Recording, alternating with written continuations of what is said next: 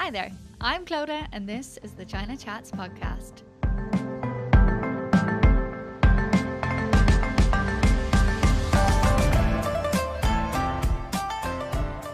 Hi, I'm your host, Clodagh.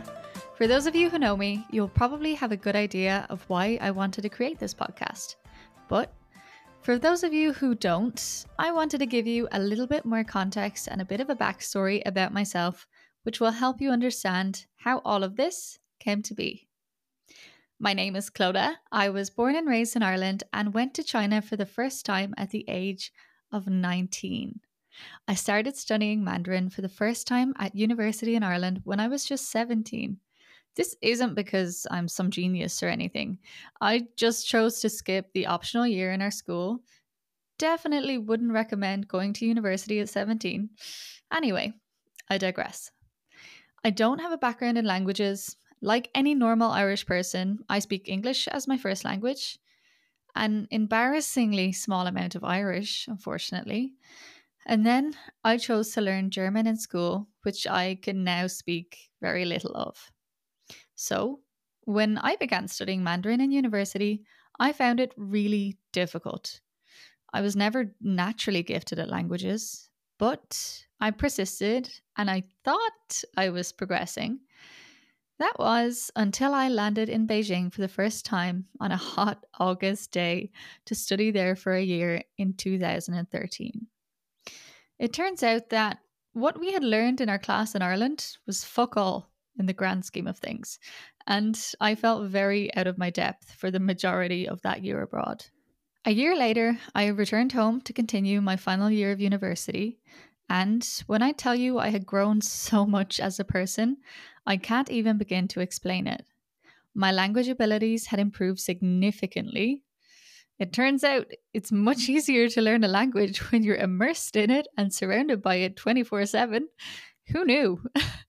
And I felt like a whole new world had opened up to me. The world of travel, languages, and it felt like the possibilities were endless. Fast forward to 1 year later, and as I finished my degree, I still had no idea what I wanted to do with my life. So, naturally, I hopped on a plane back to China. When I really thought about it, I felt like I had spent the last 4 years learning Mandarin, and even though I had come a long way, I knew that I still had a long way to go.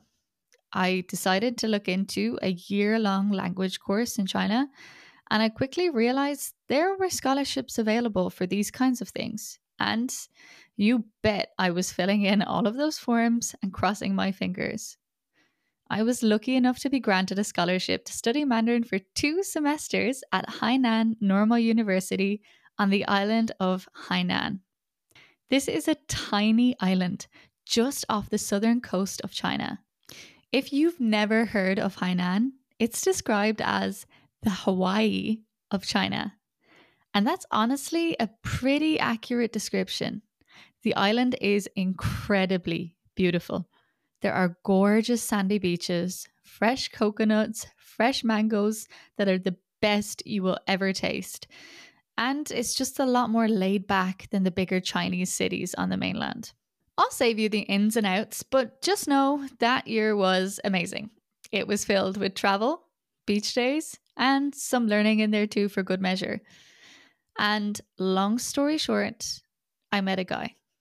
So, that kept me in China a bit longer than I expected. 6 years in total, to be exact. After my fun-filled year on the island of Hainan, I ventured to a first-tier city in the south of China. That city was Guangzhou.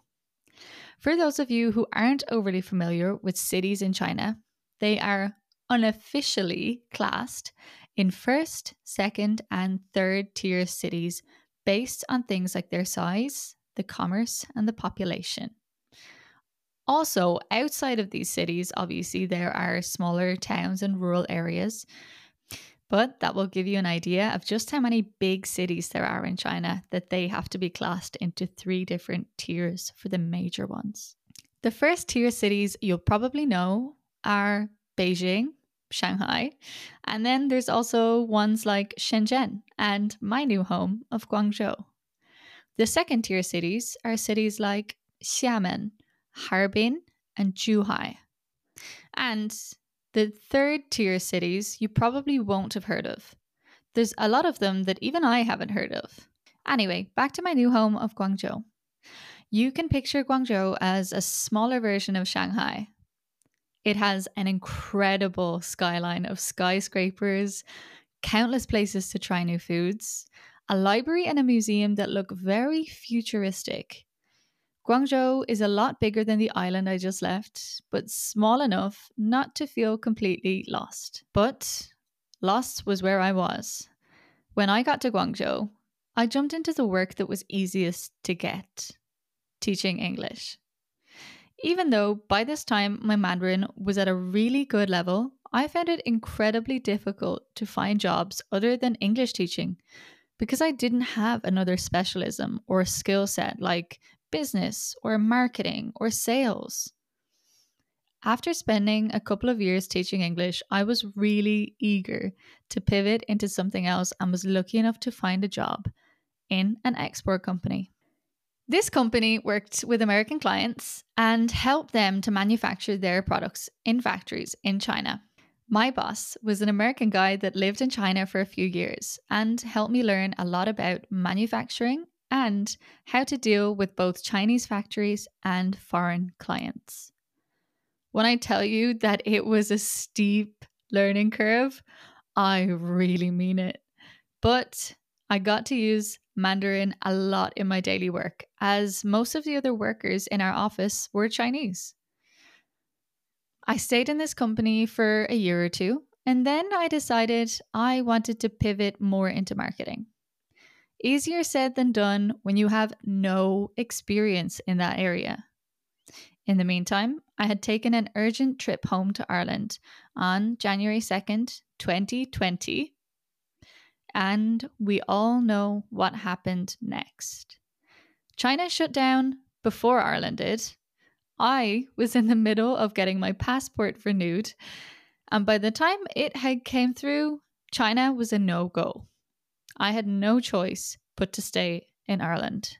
I got to work finding myself a job here, and after months of searching, I found something that seemed ideal. It was a job working for Amazon. I'd been able to use my Mandarin skills because I would be dealing with the Chinese market.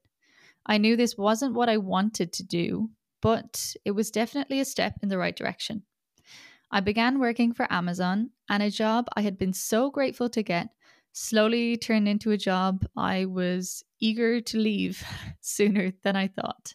A year after I started with Amazon, I got a job offer in a company that I had been applying to for over a year. If you haven't realized this by now, my career journey hasn't been super straightforward. Part of it is because I myself didn't know what I wanted to do. Another part of it is that I didn't know anyone in a similar position, someone who had studied Mandarin and gone on to use it in their career, or had a career that was strongly linked to China. Back to the job offer I got. It would definitely help keep me linked to China as it had offices all over the world, including Asia. So after a year of trying to get an interview, I finally started working for TikTok. The reason I'm sharing this is I hope it can help someone else to see you can pivot at any stage in your career. The path to do so might not seem very clear, but if you take the leap of faith and are willing to work hard, you can literally do anything you want. Anyway, this isn't some love letter to TikTok. Here we are in October of 2023, and after 2 years, I've just finished working with TikTok. I'm getting ready for a new adventure. I'm moving to a whole new continent, and I can't wait to explore my new home for the next year, New Zealand. So, you might be asking yourself, where does this podcast come in? China Chats. This is something that I wish I had when I was wondering what I could do coming out of university. It's something I wish I had when I was trying to pivot away from English teaching in China, but I didn't know what other job opportunities there were out there for someone like me. I still follow a lot of Chinese news, business, marketing, social media. I find it so interesting. And I hope that China Chats will be able to encompass that. So, from this podcast, you can expect interviews with people working across industries like social media, education, business, who will share their stories to remind you that you can pivot no matter what stage of your career you are at. There will also be solo episodes of just me bringing you news from China, including social media trends, business news, and tech developments. And most of all, you will hear real stories from real people. I hope that in some way they will inspire you. If you've listened this far, are you okay? But no, really, thank you. I really do appreciate it. If you think of someone you would love to hear interviewed on the China Chats podcast, please send us over their name and we will do our best to make that happen. I say we, but I just mean me. This is a solo passion project that I really hope somebody out there can listen to and it will help them in some way. Thank you so much for listening. Your support means more than you could imagine. If you could, please follow us on whatever platform you're listening. And if you're feeling really generous, you can even give us a review. Next time on the China Chats podcast, I will be chatting with Kimberly Xie Smith. Have you ever wondered what it's like to raise a bilingual child? Kimberly shares the lows and highs with us next time on the China Chats podcast.